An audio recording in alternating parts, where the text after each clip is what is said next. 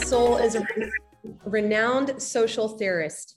In a career spanning more than half a century, he has written over 30 books covering topics from economic history and social inequality to political theory, race, and culture.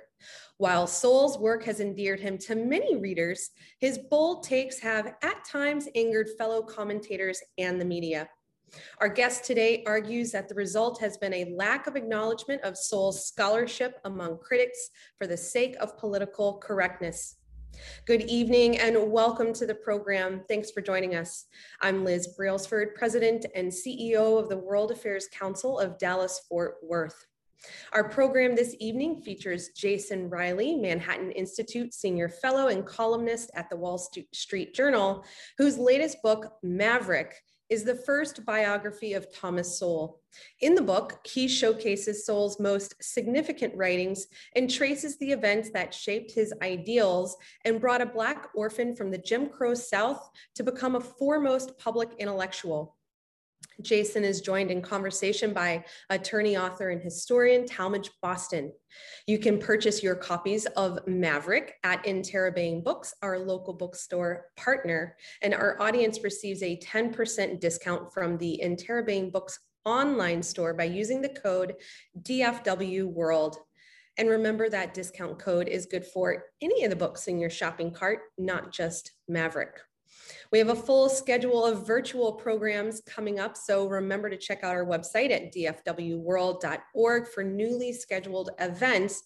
And on the note of virtual, we are so craving connection and wanting to be in person with you. We are discussing that nearly every day in the office. We will have more news to come out on that soon. So please stay tuned to our webinars and our calendar and also our newsletters. We want to see you in person and we're working on that. The Council is incredibly grateful to all of its supporters. I'd like to especially thank Maisie Heiken for her generous sponsorship of tonight's event. Maisie is a member of the Council's Board of Directors, and her dedication to our mission and programming is greatly appreciated. And now I'd like to invite Maisie to introduce tonight's program. Maisie, take it away. Thanks, Liz. Our guest, Mr. Jason Riley, originally from Buffalo, New York, earned a bachelor's degree from New York State University at Buffalo. Started journalism at the Buffalo News. He joined Wall Street Journal in 1994 as a copy reader. Today, he's a member of the editorial board, an impressive career climb. His own column is Upward Mobility. He received the Bradley Prize in 2018. He's a senior fellow at the Manhattan Institute, a think tank. In their website, he just published a paper called Liberals Choose Racial Hypothesis Over Progress for Blacks. It's a wonderful read. I highly recommend it. He has written many books, such as Please Stop Helping Us, How Liberals Make It Harder for Black to Succeed, published in 2014. Another one is Force Black Power, published in 2017. Earlier this year, he narrated a documentary, Thomas Sowell, Common Sense in a Senseless World. Its entirety is available on YouTube. As for our commentator, Mr. Talmadge Boston, he is one of the country's top on-stage interviewers, one of our former board members, a recipient of our prestigious Mellon Circle Award. He has written 4 books on history, highly acclaimed. As if these are not enough, his real job is a prominent commercial litigation attorney. His law firm in Dallas is called Shackelford, Bowen, McKinley, and Norton. He's named an America's top 1,000 high-stakes litigators, named as one of the best lawyers in America since 2013. Counsel of record in 29 published opinions. I can go on and on. It's now my pleasure to introduce Mr. Talmadge Boston. Well, thank you, Maisie. Thank you, participants. Thank you, Jason, for interrupting your busy schedule to give us an hour to talk about your fabulous new book, Maverick, which I highly recommend. In your opening introduction, Jason, you say that this is an intellectual biography of Thomas Sowell with the focus on his scholarly output as opposed to his life story. But why was that biographical angle more appealing to you than writing his life story? Well, first, thank you, Talmadge, thank you to the World Affairs Council for your interest in the book and for inviting me to be here this evening. I chose to focus on Tom's ideas for a couple reasons. One is that he has already written a memoir put out about 20 years ago called A Personal Odyssey. So if you want to deep dive into his personal life story, I thought that would be the place to go. Secondly, Tom's ideas are what he most cared about highlighting. When I went to him about writing this biography and he agreed to sit for a bunch of long interviews, that's what he wanted the focus to be on, not so much his life story as his ideas, how he's distinguished himself as a scholar and as a public intellectual over the decades, and sort of where he's left his mark and how he'll be remembered. And frankly, that is also what I was most interested in as well. One of the reasons I wanted to write this book is because I don't think Thomas Sowell and his ideas are as well known as they should be. I think it's quite remarkable and quite sad that there are individuals like Ta-Nehisi Coates and Ibram Kendi and Nicole Hannah-Jones who are far better known than Thomas Sowell, even though he is someone whose output is far larger, not just in terms of volume, but in terms of its breadth and its depth and its rigor. And so I wanted to write something that might bring him to the attention of more people, and young people in particular. Mm-hmm. Now, a major breakthrough in Thomas Sowell's life came when he was pursuing his PhD in economics at the University of Chicago, and he studied under Milton Friedman and David Stigler. So how did those two renowned scholars impact Thomas Sowell's life? Sure. So the two economists were Milton Friedman and George Stigler was the second economist. And George Stigler was a Nobel Prize winning economist at the University of Chicago in the 1960s when Tom attended. In fact, Tom went there to study under Stigler. Tom had done his undergraduate work at Harvard, and then he went to Columbia to study under Stigler, who was teaching there. Stigler subsequently left Columbia and went to Chicago, and Tom followed him there and earned his PhD under Stigler and Friedman's guidance at the time. Tom, I think, took away a couple things from his relationship with Stigler and Friedman, both of whom were mentors to him over the years throughout their lives.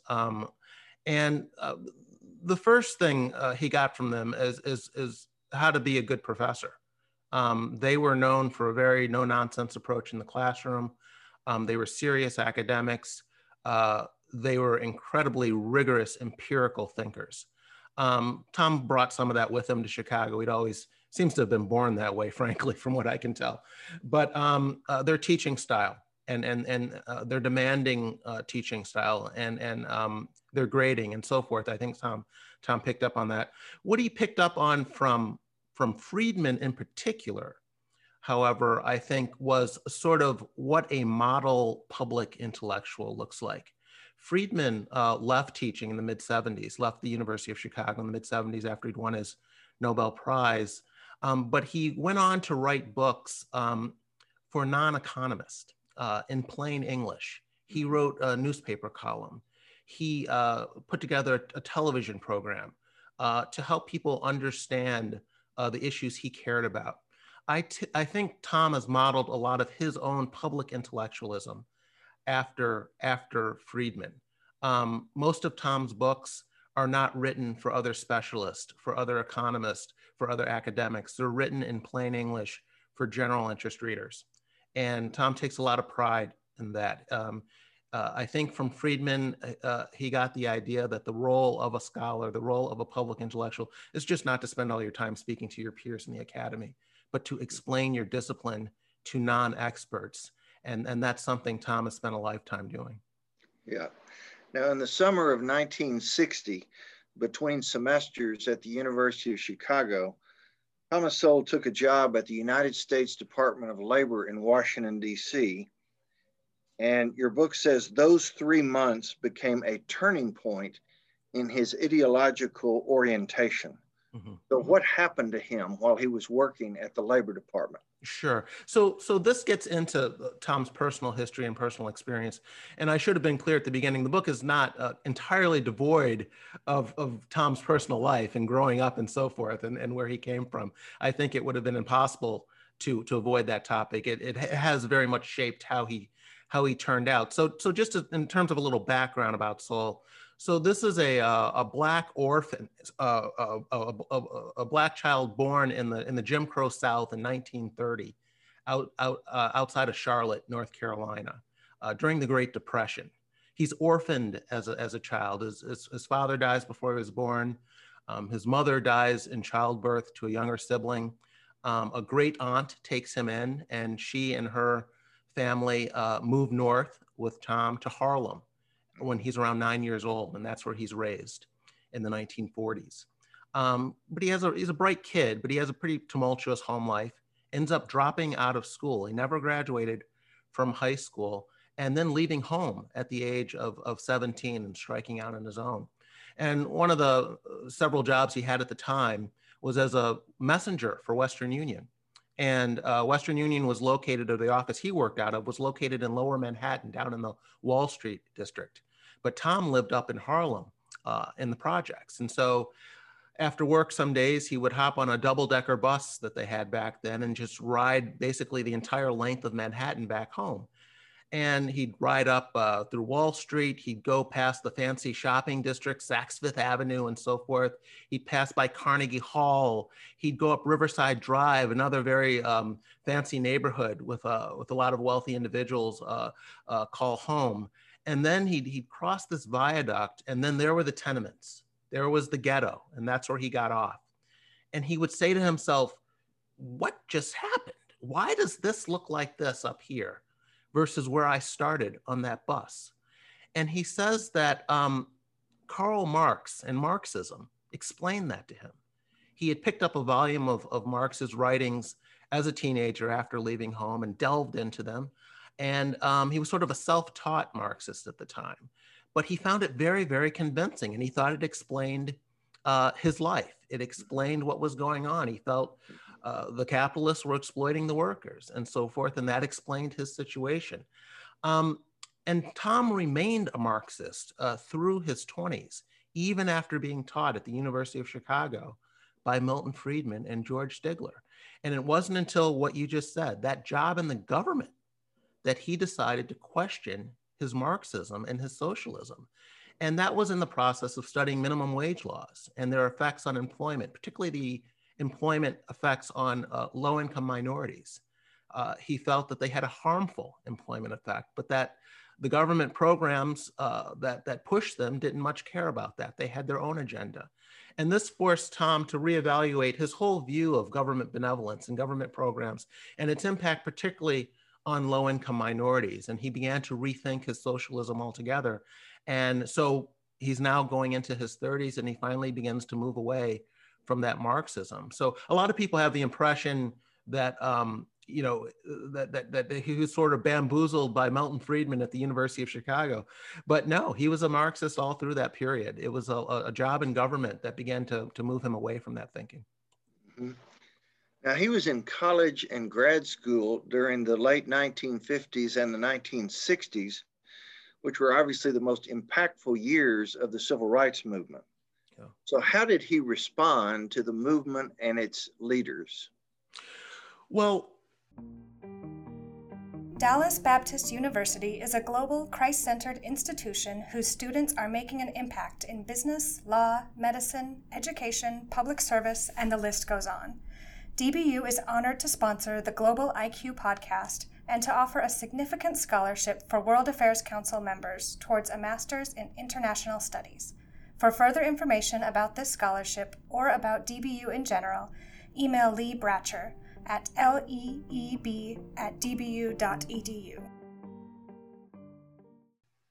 He was a supporter of the civil rights movement in the 1950s and in the early 1960s. Where he started to question the civil rights leadership was beginning around the mid-1960s, during the push for the 1964 Civil Rights Act and the 1965 Voting Rights Act. And, excuse me, he supported both of those pieces of legislation wholeheartedly. He just thought that the problems of Black people went beyond what white people were doing to them. And many in the Black civil rights community thought that those bills were going to solve Black problems, and in a certain way. Beginning later in the 60s, the Black leadership moved away from equal opportunity and that push and toward equal outcomes and preferential treatment for Black people. Sol was opposed to that. He said that's barking up the wrong tree. The other thing that the Black leadership did at the time was to change its focus away from the development of Black human capital, education, economics, and so forth. And the focus became more on building Black political power, getting Black officials elected. And the thinking was that if we just get more of our own in office, the rest will take care of itself in terms of income disparities and academic disparities and so forth. Tom said, no, it won't. I do not believe that that will happen. You guys are moving in the wrong direction. You're taking your eye off the ball here. And he began to slowly split with the civil rights movement back at that time. And again, at the time, he was a student and so forth. But he had his reservations about the direction in which the civil rights movement was moving. And he didn't write about this stuff at the time. It wasn't his discipline as an academic. He was an economic historian. He got his PhD in the history of economics and the history of ideas and intellectualism. And that is what he mostly focused on throughout the 1960s. It wasn't until the 1970s that he began to turn his attention to these racial controversies. And that's when he became a much more controversial figure. Right. Now, while he was working on his doctoral studies, and then of course, after he got his doctorate, he became a professor at several universities, Howard, Rutgers, Cornell, Brandeis, Amherst, UCLA. Yeah. And during those years, while he was a professor, how was he perceived by the students he taught and by his colleagues on those faculties? Yes. So, as you know, this was a very tumultuous time in higher education. You had the 1960s. You had a Black civil rights movement going on. You had a gay rights movement going on. You had an anti-war movement going on, a women's movement going on. And a lot of these movements used campuses as platforms to push their ideology. And a lot of schools were quite indulgent of this, both the faculty and administrators. And Sol was quite despondent at that. He wanted to teach the way he had been taught. And higher education was changing in ways that he found it very difficult to accommodate, or he was simply unwilling to accommodate. No, you can't be absent from my class to go to a protest. No, we are not going to spend the entire economics class discussing the latest headlines. That is not why you are here. That is not my job. And so there were these constant run-ins with administrators, with faculty who were more indulgent of what was going on at the period. And there were these constant clashes. And Tom moves from school to school and has run-in after run-in with folks that he believes are doing the students no favors by indulging them. This really comes to a head when he's at Cornell in the late 1960s, when you have the armed students on campus, and the administration really just completely capitulated to them. And for Tom, that was really the last straw. I think he was, and you have to remember, this is someone who wanted to be a teacher, wanted to be a classroom instructor, wanted to live out his days, preferably at a small school teaching, not even doing research, but actually teaching. And by the late 1960s, and by the time you had the student protests at Cornell, I think Tom was starting to rethink that. And he would continue to teach throughout the 1970s. As you mentioned, places like Brandeis and eventually UCLA, where he earned tenure. And Tom was an extremely talented scholar. I mean, he had published in all the highest regarded journals, peer-reviewed journals, often more than almost anyone else in the economics department. This was not a question of him not being able to handle the work of the economy. He was a star scholar at the time. It was the faculty lounge that was giving him trouble, and the administrators on campus that were testing his patience. And so by the 1970s, he starts to kind of move away from teaching. He sticks it out for another decade, but he really kind of has one foot in the think tank world at that time, and he's doing research on other projects and less teaching and so forth. And by the end of the 70s, he leaves teaching altogether. He leaves UCLA, and he goes to the Hoover Institution, which is a think tank at Stanford University, where he's offered a job with no teaching duties, no office hours, no administrative duties, and he can simply focus on his research. And then he begins to churn out the books, and he becomes more of a public intellectual. He starts writing a newspaper column, giving a lot more lectures and public speeches, testifying before Congress and so forth. That all starts in the 1980s. Right. Now you point out that although Thomas Sowell's positions on race, for the most part, have not been aligned with most Black leaders over the last 60 years, his views advocating self-help rather than government assistance help matched up with the likes of Frederick Douglass, Booker T. Washington, and W.E.B. Du Bois. So what accounts for these two very different schools of thought on best approaches for African-American advancement? Well, Tom's thinking not only aligns with the individuals you mentioned, he would argue it aligns with most everyday Black people. Tom is often asked in interviews, how does it feel to go against the grain of so many other Blacks? And Tom always corrects the interviewer, questions the premise of the query, and says, no. I'm not going against the grain of most Blacks. I'm going against the grain of most Black elites, most Black intellectuals. And he says Black intellectuals no more represent most Black people than white intellectuals represent most white people. And those Black intellectuals that oppose me do so out of self-interest, namely on things like affirmative action, which help them, but not so much the everyday Blacks, particularly lower income Blacks, on whose behalf affirmative action programs are pushed. And this is true down to this day. I mean, you can go back to the 1970s, if you're old enough to remember the busing wars back then, when there was an argument pushed by the NAACP that Black children should be put on buses and shipped out hours to some white suburb to integrate classrooms. Most Blacks did not support busing, never supported busing, never wanted to put those kids on the buses. They wanted the good schools built right there in their neighborhood instead, but the Black elites pushed this. This sort of thing continues down to this day with the debate over school choice and charter schools. Charter schools pull through the roof among Blacks. And the lower the income the Black person has, the more support they have for charter schools and vouchers and tax credits and all the rest. The Black elites continue to oppose school choice. The NAACP opposes charter schools and vouchers and so forth. Voter ID laws are something that a majority of Black people support and a majority of Black elites oppose.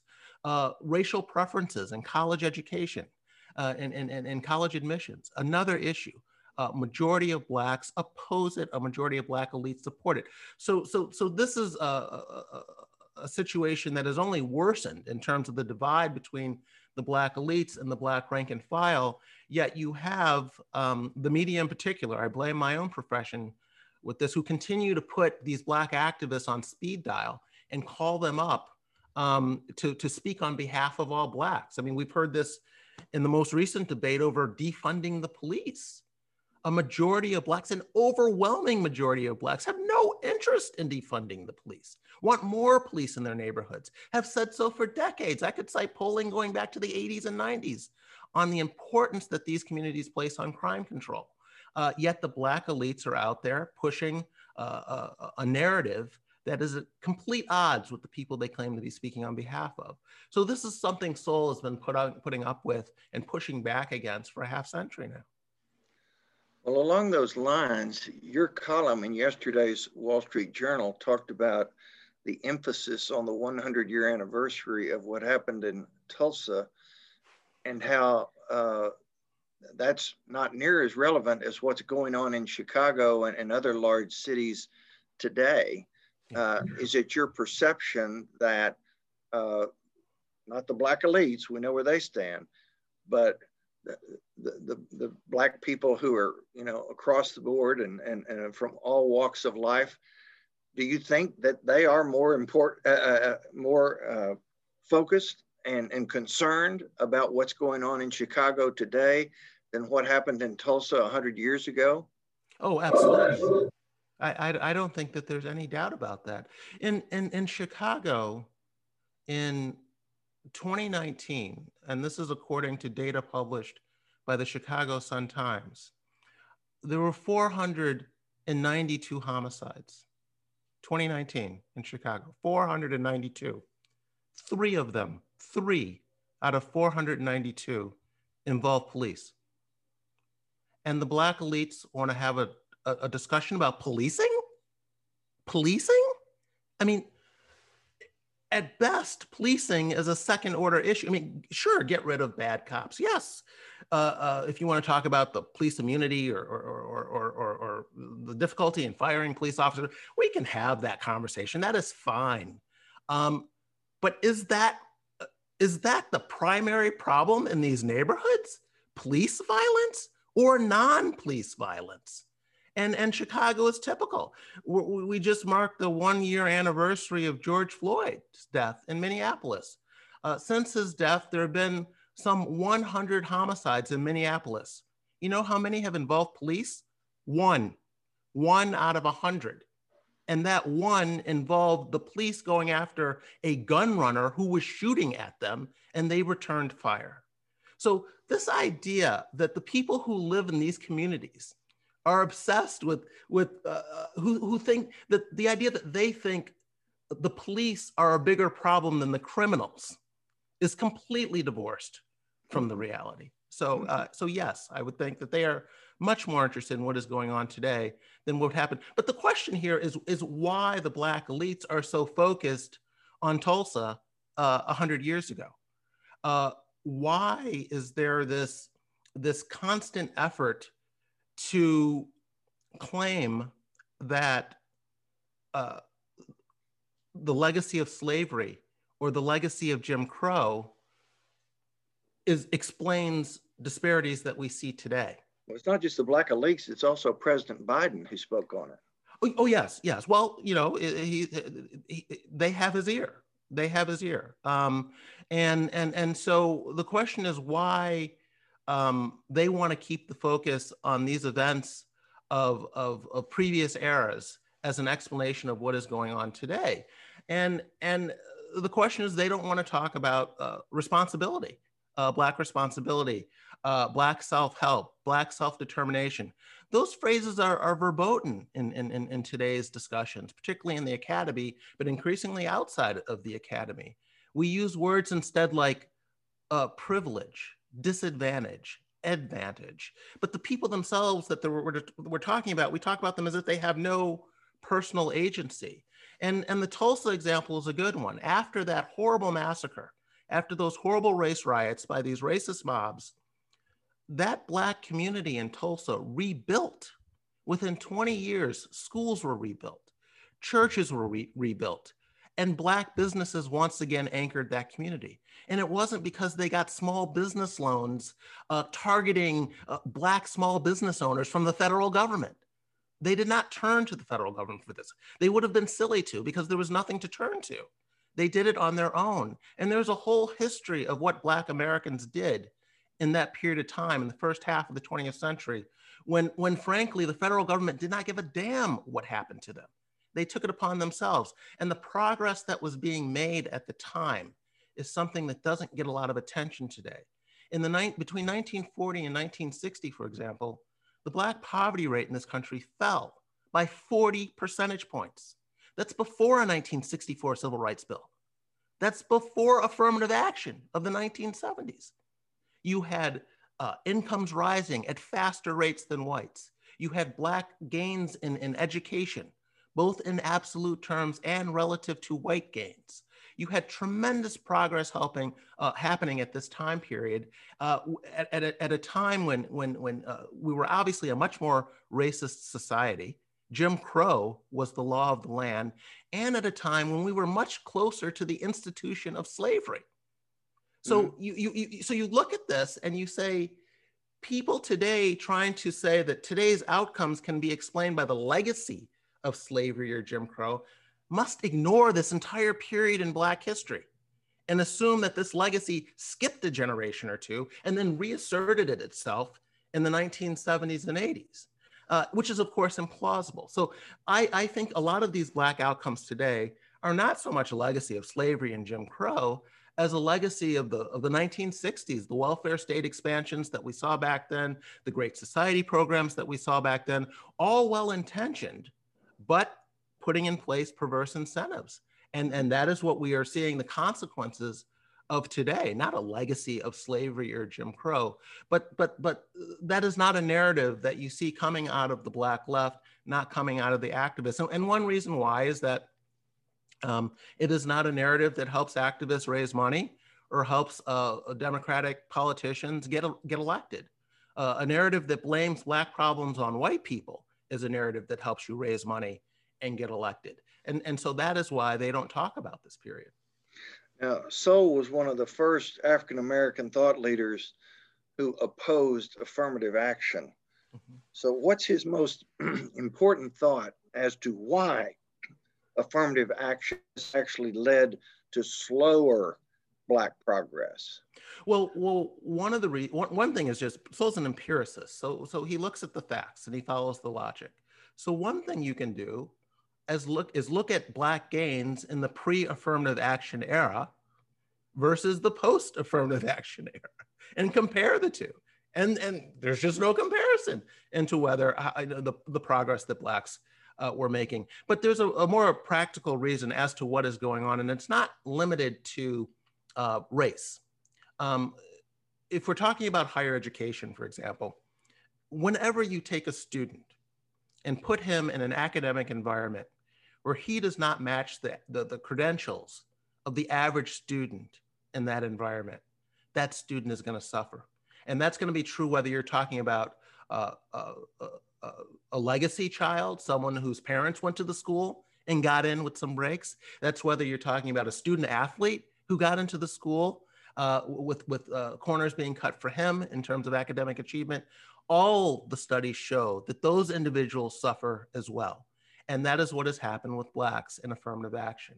They have been set up to fail in these schools because they have been put in situations where they are outmatched. I mean, there was a study done, just to illustrate this, of students at MIT, Black students at MIT some years ago. And Black students at MIT scored in the 90th percentile on the math section of the SAT of students all over the country. So you're talking about some very bright Black students. But the average student at MIT scores in the 99th percentile on the math section of the SAT. So as a result, Black kids that would have been, hitting it out of the park on the dean's list at, University of Richmond are struggling at MIT. For what? What good does it do to flunk out of Duke instead of graduating from, University of California, Santa Cruz? I mean, what are we trying to do here? And Sowell has pointed this out again and again, that affirmative action has set up kids to fail by mismatching them with schools. And we had a natural experiment of this out in California. back in the mid-90s, the University of California system ended racial preferences in college admissions. And what happened after those preferences were banned? Black college graduation rates went up. Hispanic college graduation rates went up, and not by a little bit, by more than 50%. And in the more difficult disciplines of math and science and engineering.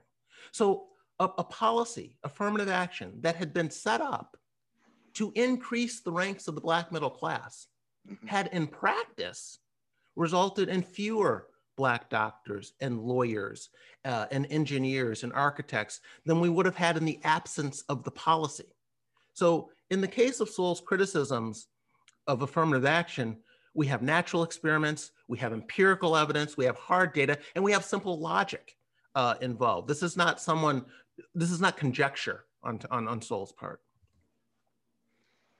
Now, as you mentioned, Thomas Sowell's amazingly prolific. You say he's written 36 books between 1971 and 2018. You point out that during the 1980s and 90s, the New York Times reviewed every one of Sowell's books during that time period, but then it stopped, and it has not reviewed any of his last 18 books over the last 20 years. So what's your best guess as to why that happened? Well, in today's jargon, I guess you could say that Sowell was canceled. He was canceled a long time ago. And but it's a serious point that needs to be made. I spoke earlier about the Black elites primarily being the ones who proved to be his biggest enemies, and progressive elites in general. You know, these are the folks that control the media by and large. They control academia. They control the college campuses. They control the committees who decide who wins academic awards in intellectual circles. And Sowell's refusal to play footsie with these individuals, I think, has cost him in terms of his prestige, in terms of his recognition. And it's why you know more about Ibram Kendi or Nicole Hannah-Jones or Cornel West than you do about Thomas Sowell, even though Sowell has written circles around them, maybe around all of them put together, frankly, not to mention the depth and rigor of his thinking. But this was by design. Sowell was identified as someone who was not to be taken seriously, not to be consulted on these issues, that he was not presenting a legitimately Black point of view, that he was an Uncle Tom, that he was a sellout, and so forth. And it took its toll. It took its toll on him. And I think it's why he's not better known today. And it's one of the reasons I wanted to write the book. Mm-hmm. Now, Thomas Sowell has famously been bothered by the, quote, rise in prominence and power of intellectuals well to the left of the general population. That's both as to the Black intellectuals as well as the white intellectuals. But what's his explanation for why intellectuals are typically and increasingly liberal? Well, I guess his explanation would be that they always have been. And so let me explain that a little bit. If you really want to get inside of Thomas Sowell's mind, inside of his head, and figure out where he's coming from on any number of issues, the book to read is called A Conflict of Visions. He published it back in 1987, and it's about intellectual history. And it's a book where he sort of makes this case, this impartial case that many of our political and social disputes are sort of the logical consequence of competing visions of how people view the world, how they think the world works. And so he calls these two visions the constrained vision and the unconstrained vision. And the constrained vision, someone who has that view thinks that there are sort of limits to human betterment, that we may want to end war or prejudice or racism or crime, but it's not likely to happen. And so what we should be focused on is putting in place institutions and processes to help us deal with problems we're probably never going to completely solve. You may think, you may want world peace, but it's probably not going to happen, so you need a military. You may want to end crime and so forth, but that too is probably not going to happen, so you need a court system to adjudicate disputes and so forth. And he contrasts that view, which he also calls the tragic view of human nature, with an unconstrained or utopian view that says there are no limits to human betterment. We can have it all. And there are no trade-offs. We can not only manage these problems that we have, we can solve them. And the only thing standing in the way is willpower and reason. And Tom says that these two competing views, he traces them all the way back at least to thinkers like William Godwin in the late 1700s, Adam Smith, Rousseau, Kant, all the way down through John Rawls and his views of justice and so forth. And so intellectuals have always exhibited that more unconstrained view, that more utopian view. What has happened more recently is that they've gotten more power. They've gotten more political power and more political sway. And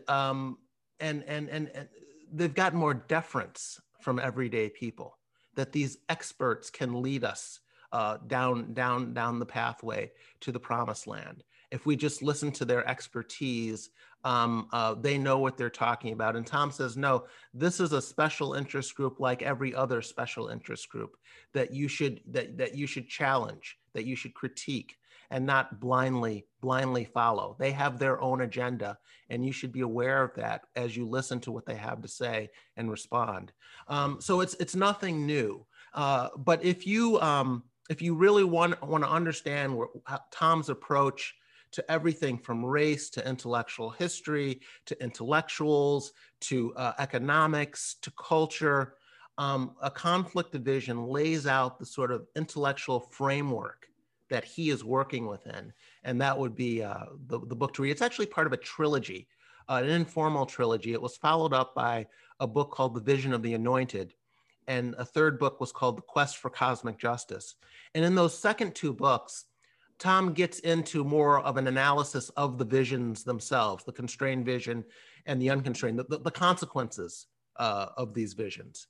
But in the first book, A Conflict of Visions, he really he doesn't hide the fact that he has the more constrained vision and tragic view, but he's really just interested in laying out what those visions are rather than critiquing them per se, which he does in the second two books. So all three are worth reading, but I would highly recommend the first one. And Thomas considers it his favorite books of all the ones he's written. Well, as I was reading your write-up and description of A Conflict of Visions, I stopped what I was doing and ordered it immediately, because I thought in this era of polarization that we're operating in, this would be the best possible book to read to give us some insight on how to deal with it. Yeah. Now, in 1981, Thomas Sowell was on William F. Buckley's show Firing Line when he made the following statement, quote, "I haven't been able to find a single country in the world where the policies being advocated for Blacks in the United States have lifted any people out of poverty," close quote. So what's Thomas Sowell's explanation for why no one on the left, who for years have advocated for welfare programs, affirmative action, and racial quotas, have been moved by international comparisons in assessing social inequality and what to do about it? Well, again, it's the difference between how an empiricist would approach this and how someone with that unconstrained vision would approach it. It's the difference between how someone who simply follows the facts and logic to its conclusion, and someone who says, well, this is what's supposed to happen. These are the intentions that we have, and therefore we will continue to pursue this course because we're well-intentioned. And they're just two different ways of approaching a problem. But Tom has long taken this international perspective. He doesn't want to just look at what's happened to certain groups within the US. He's also interested in what's happened outside of the US, among racial and ethnic groups in particular, who have tried to rise from poverty to prosperity. One of the reasons I mentioned earlier that Tom was skeptical of the civil rights leadership's decision to pursue political clout, to make that a priority. And this was not an argument that Blacks shouldn't get into politics or participate in the politics or vote. It had nothing to do with that. It was just about prioritizing this, placing the emphasis on this versus emphasizing the development of that human capital. But one of the reasons Tom was skeptical of that is because of he had looked at what had happened around the world among other groups that had pursued politics before pursuing economic advancement. And what he found mostly was almost no one pursued politics first. Almost all the successful groups pursued economic advancement first, and that seemed to be a much faster route. In fact, one group that did it the other way, very similar to the way that Blacks have proceeded, were the Irish in America, who had very early political success in this country when they came.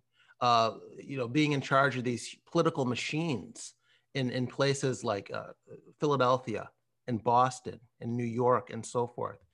And Tom said, but if you look at how the Irish as a group were doing economically at the time, there was barely any Irish middle class to speak of. All this political clout that they had not redounded to the Irish masses. And it wasn't actually until the decline of those machines that we saw the rise of the Irish middle class, to the point today where, of course, Irish are well above the national average on everything from income to educational attainment to representation of the skilled professions and so forth. So political power is one way to go, but Tom has argued that it's been the less efficient way. And that's true not only of the Irish, it's true of if you look at the root of, it's true to the extent that it didn't work for the Irish, but it's true that other groups have taken that economic route, and that's true of groups like Germans, it's true of Jews, it's true of Asians. I mean, the Asian example is a pretty relevant one to today. If you look at which group in America is just hitting it out of the park in terms of both educational attainment and economic advancement in this country, it's Asians. How much political clout do Asian Americans have in this country? This is another example of the international comparisons that Tom has done, and what his focus has been is that the groups that have developed that human capital have not only risen faster, but it hasn't mattered what the larger society, what the majority population thought of them. So for example, if you look at the Jews in Eastern Europe or the ethnic Chinese in Southeast Asia, these have been hated groups by the larger society. Yet, despite the prejudice they faced, despite the fact they were locked out of certain professions, had possessions confiscated, in the case of say, the Japanese here in America, mob violence, internment camps, you can't own land in certain states and so forth. Despite all of that, these are examples of groups who today outperform the majority population, both economically and academically. And so Sowell has argued that is because human capital is so much more important than political clout when it comes to a group's rise in society. And so he's always argued that the focus needs to be on that human capital. And he has studied this phenomenon around the globe. And so it's one of his legacies. He wrote a trilogy of books about this called Race and Culture, Migrations and Culture, and Conquests in Culture. And it's something he's very, very proud of. It came out in the 1990s.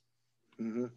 Jason, some people want to classify Thomas Sowell as an ideologue, while others see him as a wide-ranging scholar, a political polemicist versus a thinker. So is part of the hope that you have for your book that an awareness of the points you make in it will narrow that gap in the divided judgments on Sowell's impact and legacy? Well, I think if you read Tom, he's an ideologue's worst nightmare, because he brings empiricism and facts and data to the debate. If your ideology lines up with those facts, fine. But if they don't, be careful. He's brutal. He's brutal.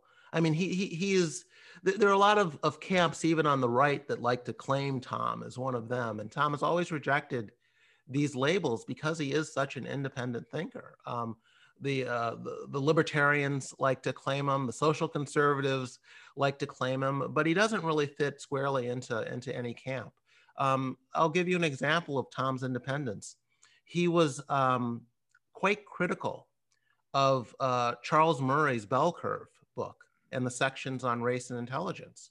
And this is because Tom had done his own research in this area back in the 1960s and 70s, when a scholar named Arthur Jensen was pushing them long before anyone had heard of Charles Murray.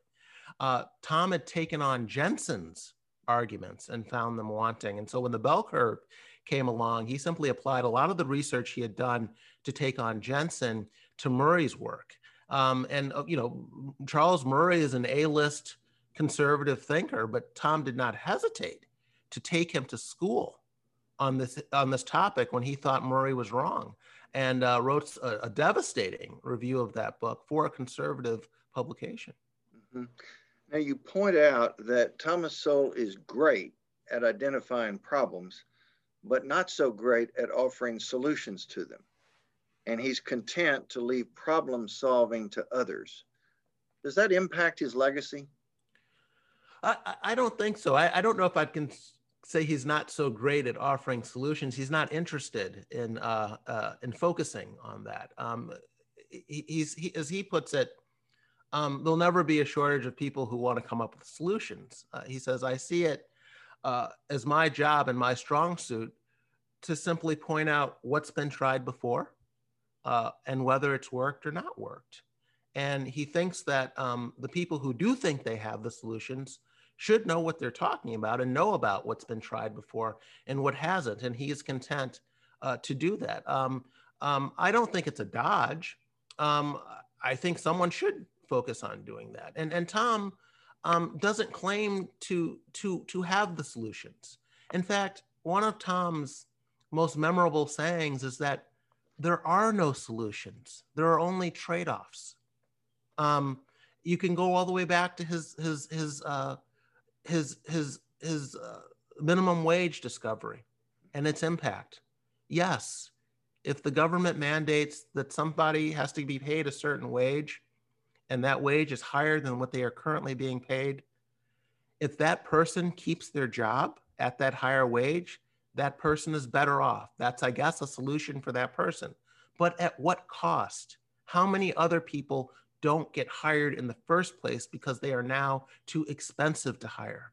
How many people who have jobs get laid off because their employer does not want to pay them the new higher wage? So that is part of Tom's legacy, pointing out these trade-offs, that there are no real solutions. There are only trade-offs. Yeah.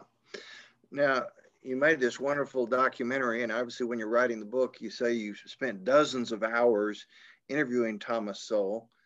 Was there anything you learned about him from your in-person meetings that hadn't been revealed to you in his writings? Not a lot. I'd been a student of Tom's work for some time. I first discovered him when I was in college in the early 1990s, and I worked in the school paper and was sitting around chatting about affirmative action with some of my colleagues on the paper. And someone said, "Jason, you sound like Tom Sowell." And I said, "Tom who?" And the person wrote down the name of a book on a sheet of paper. And I went to the library, a school library that evening, and checked out the book and read it in one sitting, and went back the next day and checked out the library's entire Tom Sowell collection. And I'd been hooked ever since. So I was quite familiar with his oeuvre. I hadn't read everything, but I'd read most things that he had written. And but some things were striking. One was how late a start he got. I don't know if I mentioned how late he didn't graduate from college until he was 28 years old. Didn't get an undergraduate degree, that is, until he was 28 years old. Didn't write his first book until he was 40.